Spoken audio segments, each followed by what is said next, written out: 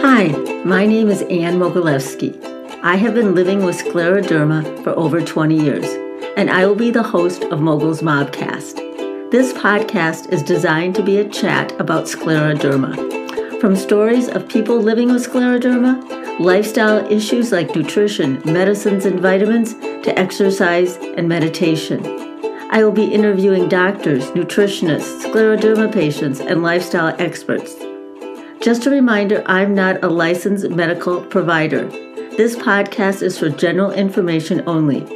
Please contact your physician before starting anything new. Now, for our episode. Hi, and welcome to episode 3 of Mogul's Mobcast. Today's guest is Dr. Steven Beldner. He is the co-director and co-founder of the Hand and Wrist Surgery Center of Lenox Hill in New York City.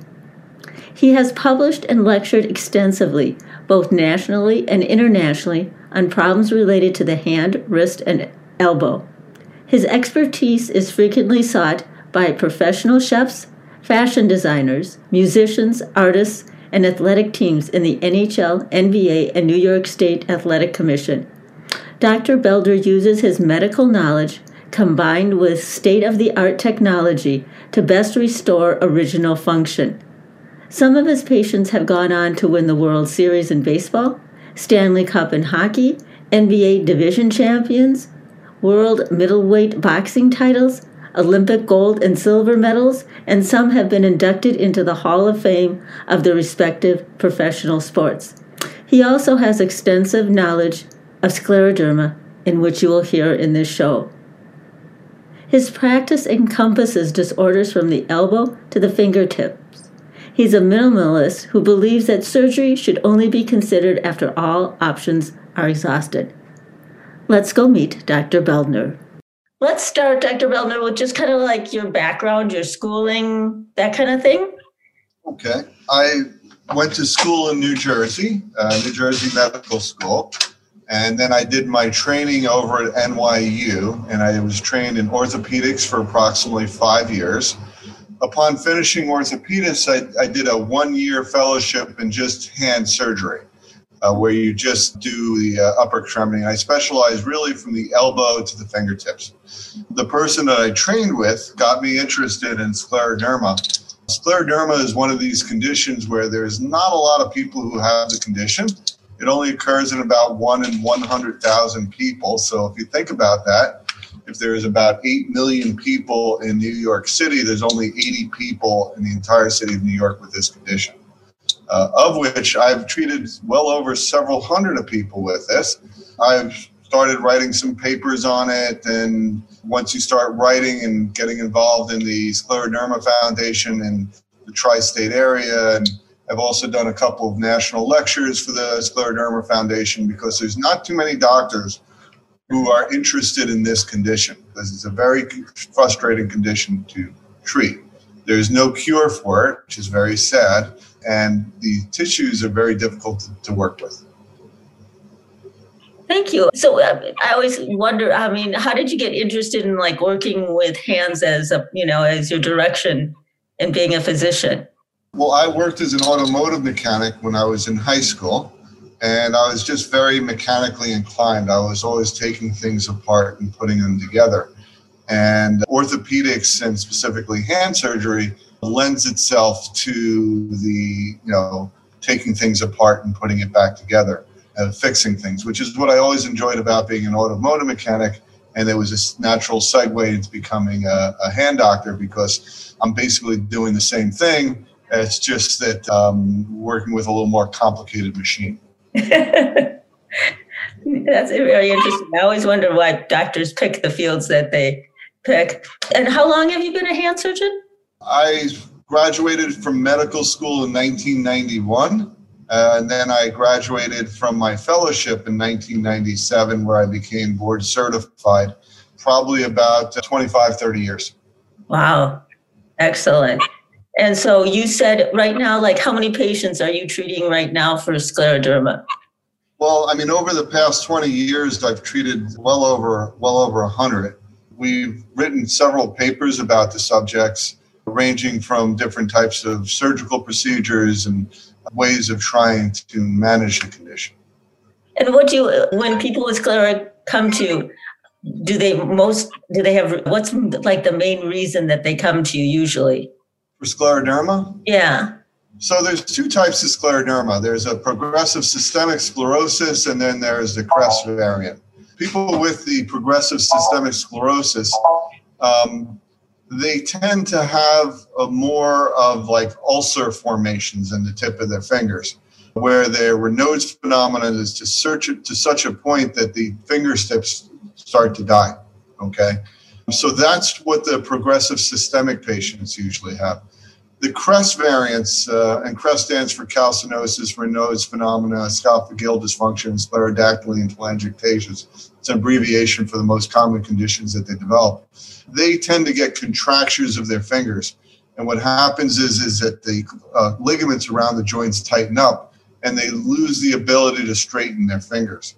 They also get ulcers, but they don't get ulcers on the tip of their fingers. They get it on the back of their knuckles, right over here. Because as the fingers start to curl down, it compromises the circulation there. The CREST variants also get calcium deposits, which can sometimes erode through the skin. And then when they become symptomatic and they're close to the skin, they also need to be addressed as well. Yes, I have a problem with calcinosis on my hands right now. I understand that. So if people are coming to see you just for Raynaud's, are most of those patients also have scleroderma, or do you get both of those types? No, not everybody who has Raynaud's has scleroderma. There are other conditions which can cause Raynaud's. And, Dr. Raynaud was a doctor who lived a long time ago, and nobody really knew a lot back then, and he was able to put his name on a lot of different things. So what he described, what's attributed to him, is three conditions. There's Raynaud's disease, there's Raynaud's phenomenon, and then there's Raynaud's syndrome. Now, Raynaud's disease is probably one of the more common things I see, and it has nothing to do with scleroderma. It's basically young, usually females, who their fingers are very reactive to the cold. They go out into the cold and their fingertips turn blue, they become uncomfortable and painful, they get a little bit numb, they come back into a warmer setting and the fingers pink up.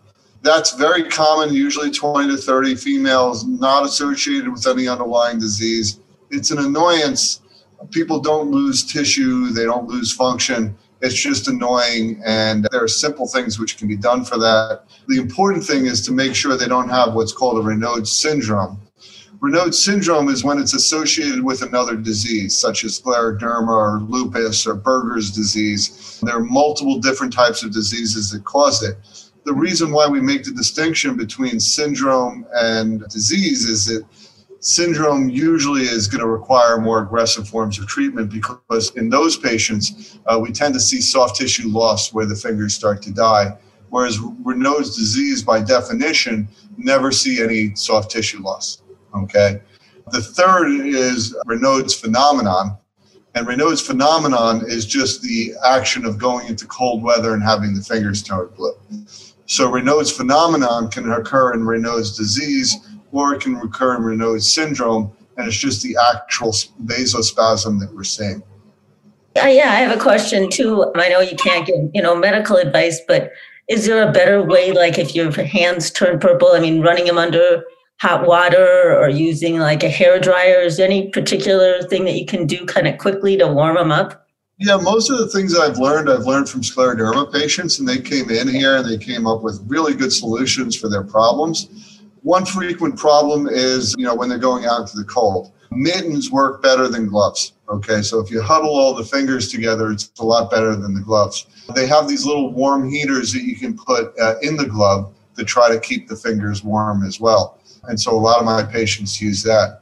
The other problems that they run into is drinking from a glass. If they have to pick up a glass of iced water or soda and there's ice in it, it'll immediately send their fingers into spasm.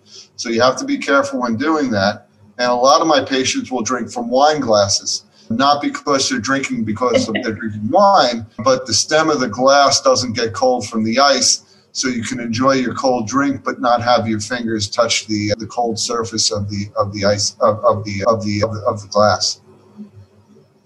Okay, those are some good suggestions. I just know that sometimes when I get an episode, I sometimes have to, get my hands under hot water to warm them up. Dry the hand once you're done with washing it with the warm water, because if the water evaporates off your skin, it lowers the temperature and can cause another spasm. So don't leave your hands wet.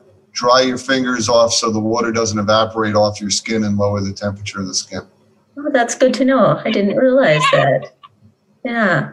Now I'm finding out more and more as I'm getting into more of my learning about other patients. I didn't realize how many people have the S of crest. The curling. I mean, mine were really bad, but how many patients do you see with this S part of crest? Sclerodactyly. So basically what sclerodactyly is that the wrinkles in your fingers start to disappear, okay? And it's because of the tightening of the skin. The one nice thing, if there is anything nice about scleroderma, is you never have to worry about getting a facelift. Because the skin of your face gets pulled extremely tight and you tend not to get as many wrinkles.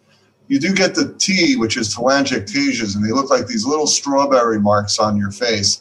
They can be treated with laser if they cosmetically bother you, but you don't necessarily have to do anything because they don't really cause symptoms. It's more of a cosmetic appearance than anything else. Yes, I know. I have a lot of those, and I don't even think laser would help because there's so many on my face. I just wear lots of makeup. That's another way to treat it as well, yeah. But usually there's, some people just get one or two, and some people can get like hundreds. Yeah. They're little blood vessels, and they can laser them if they really bother you, but they don't cause any symptoms or problems. It's more just cosmetic than anything else. Well, let's talk a little bit about the hand surgery that I had. For my listeners, my hands had curled so much that they're almost closed.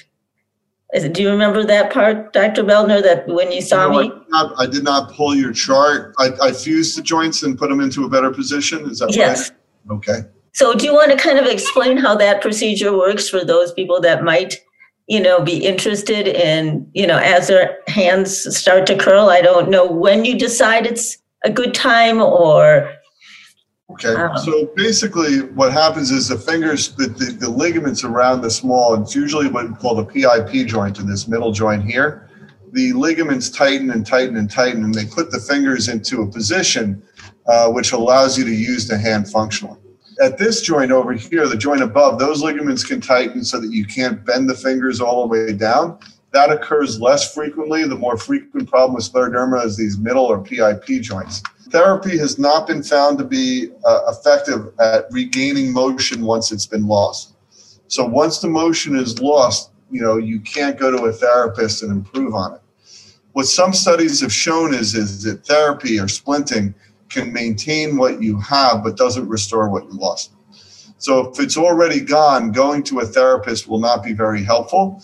But if you haven't lost it and it's still in a functional position, a therapist can reduce the risk of it progressing. Now, it doesn't always stop the progression because the progression is really based on the severity of the disease, but they can sometimes slow down the progression of the contracture.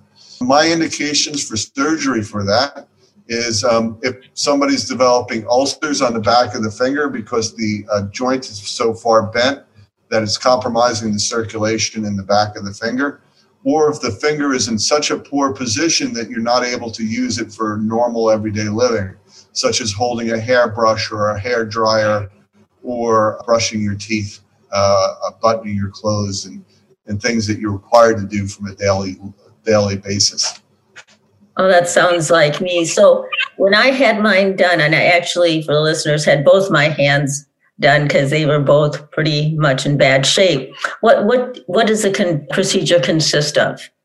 So basically, we make a small incision on the back of these joints. We make them in line with the skin crease. So when they heal, they actually look like a natural skin crease.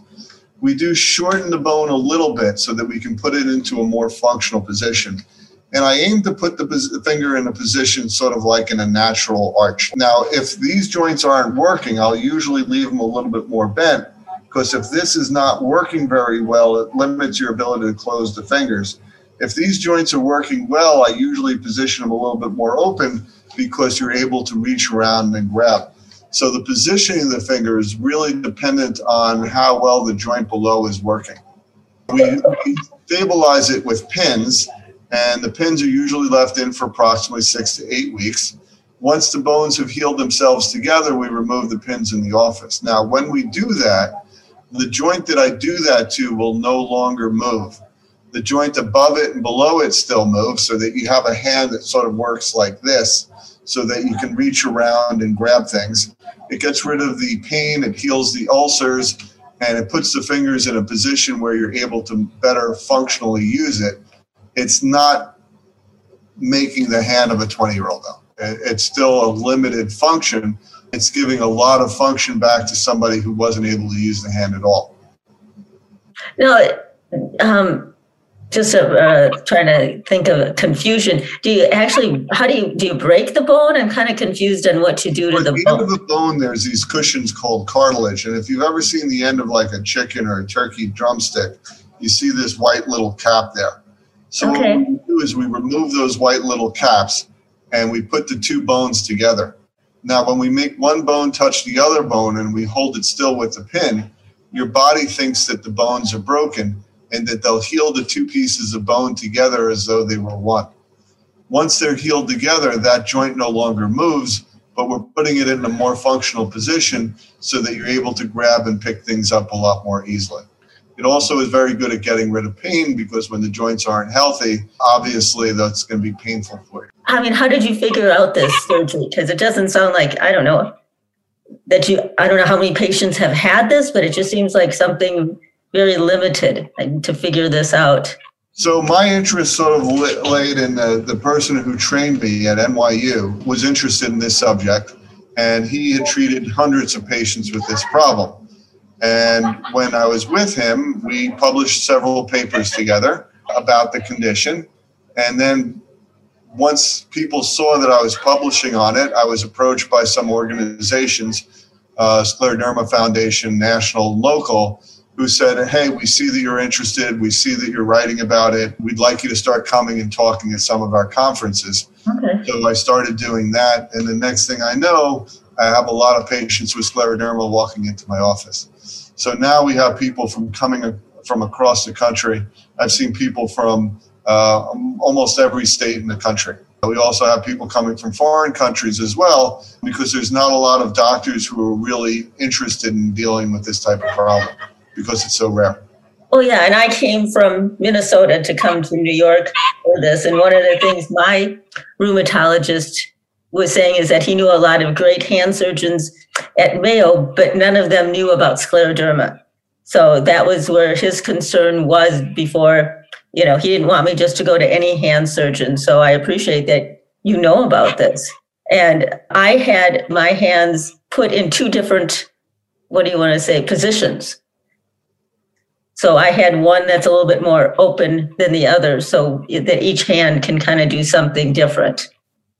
Right. I mean, it really depends on the joint below. So if the joints below are compromised, I usually keep the hand a little bit tighter so that you can reach around smaller objects. And then one hand I leave a little bit more open so you can get yourself around larger objects. Because if it's too open, you can't grab the small objects. And if it's too closed, you can't grab the big objects. So we create one hand for small objects and one hand for big objects.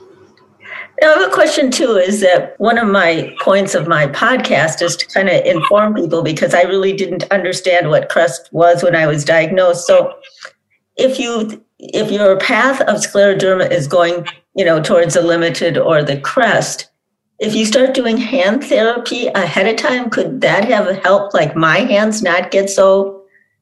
So what studies have shown is that therapy can reduce the speed of the progression of the disease. The disease is going to do what it's going to do.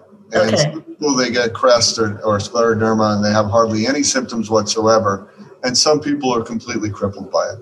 And we don't know why some people do well and some people do poorly. We really don't have a good understanding of that. What studies have shown is that if you take 10 people with CREST and you send them, they won't improve the range of motion. Okay, so once it's gone, it's gone. And a therapist will not restore what you've lost. But if you take 10 people with CREST and you send them, they won't improve the range of motion. Okay, so once it's gone, it's gone. And a therapist will not restore what you've lost. But if you take 10 people with CREST and you send them, they won't improve the range of motion. Okay, so once it's gone, it's gone. And a therapist will not restore what you've lost. But what they have found is that people who work with therapy, that the progression of their contractures will be slower than it would have been if people didn't have any therapy at all.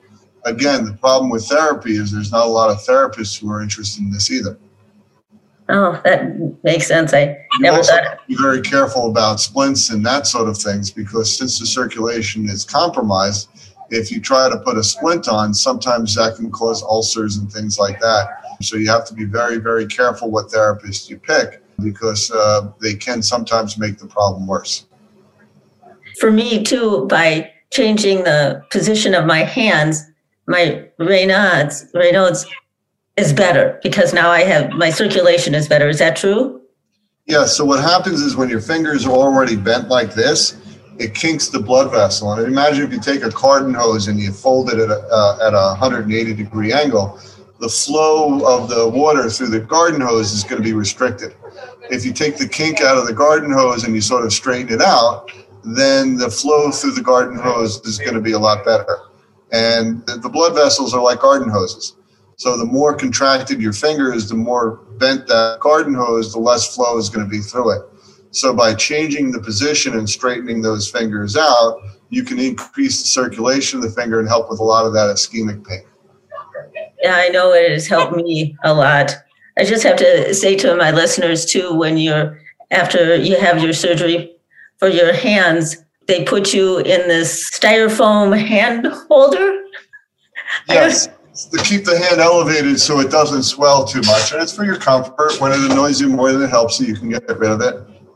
I just thought I'll post it on my Instagram. I took some great pictures of me trying to, go to a Broadway play with my styrofoam hand holder on. But, so you tend to be not so nice. So when they see that, they sort of give you a little bit of room. So they do, because you're very Broadway tickets. The seats are very close to each other. Luckily for the last one, I had my hand on. I get the outside seat, so that was really nice. I get it, because it is a little nerve-wracking when you're walking around, because you don't really want anybody to touch your hands. I don't know. I thought, I went 7 weeks when I came back to see you, and even after that, because you put something over my hands to kind of protect them, I still got nervous.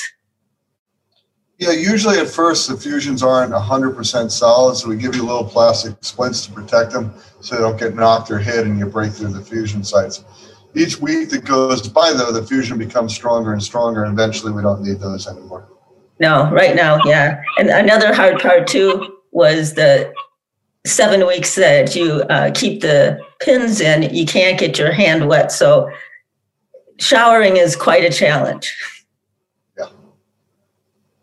That was kind of one of my fun parts. So you've done a lot of patients, and you've had a great success with the surgeries. Yeah, I mean, if it's done in the correct way, I mean, one of the advantages I have over a lot of other doctors is that by going to some of the national and local meetings and seeing scleroderma patients from across the country, I get to see what works and what doesn't work. And it's amazing what, because some doctors are known to have a little bit of an ego. And so, they'll make you feel badly when they don't know how to deal with something, which I think is unfortunate. I've had scleroderma patients come in and they say, well, the doctor said that the finger is going to turn black and it'll fall off on its own. And, that is true. That will happen, but it's a very painful process, and there's things that can be done to prevent that from happening. I'm glad to know that patients will like to hear that. Now, do you have any suggestions too? I only luckily have ever had one digital ulcer. It was quite painful. I'm grateful I've never had another one. Any suggestions for people when they get those? Anything that they can do? Treat early. At first you have to keep the hands very warm. Try to avoid the spasm. I usually tell people to put a little Bacitracin when it looks a little bit red to try to kill off any local bacteria in the area. No trauma, don't hit it. Try to keep the area as warm as possible. And if you see it's progressing, to follow up with your rheumatologist or your hand surgeon. Anything, too, for calcium deposits on hand? Any suggestions what you can do to prevent those? Trauma to the area, try not to knock it or hit it. What will happen is when the calcium starts to get close to the skin, the skin will become transparent. You'll see it looks like white chalk underneath. Once that occurs, you need to see your rheumatologist or hand surgeon, because usually that deposit needs to be removed surgically before it sort of erodes through the skin and sets up an infection. Okay, those are good things to know. I know that you had once told me that, you can see a scleroderma patient come in and know they have scleroderma before they do. Yeah, usually walking down the street, there's a typical appearance to their skin. They get these little lines around their mouth that sort of run around the mouth, and they looks like they've been Botoxed. Yeah, I now can identify with it. Is it okay if my show notes leave your clinic number in case people want to come to New York or want to, get a hold of you? I know you can't give medical advice over the phone, but if they want to come and see you, you can, look at, whatever their problem is from, Now with the newer things, we're able to do Zoom, so we can do consults like that. And then if you're coming from an area, usually we have like a concierge service where they'll set up like the hotel room and everything else close by to sort of facilitate that. Okay, well, you might not be seeing as many patients right now, although we did talk about before we started recording about air conditioning and Raynaud's, that it seems to affect us much more. Yeah, so usually I don't see scleroderma patients during the summer because they're usually doing pretty nicely. The first fall breeze is when they all start coming in, September, October. And I know when I was there, I got to meet another scleroderma patient. I think I was leaving and she was coming in. So that was fun to talk to somebody else going through, some of the same similarities. Yeah, I think the problem is there's so few of you. And that's why I think like the National Scleroderma Foundation, I know there's a tri-state scleroderma foundation for New Jersey, New York, and Connecticut. And I'm sure they're sort of scattered throughout the country. So there are national and local meetings where you can go and commiserate with other people. And I think that's really a great thing because, when you have this, you feel like you're the only person in the world with it. But there's a lot more out there than you think. Well, thank you, Dr. Beldner. Thank you for being on my podcast. Okay, thank you and good luck. Thank you. Thank you for listening. I hope you enjoyed this podcast. Please share this podcast with other people living with scleroderma, their families, and friends. Also, if you have feedback, questions, or guest recommendations, please visit my website, mogulsmobcast.com, or email me at mogulsmobcast@gmail.com. You can also follow me and message me on Instagram at mogulsmob.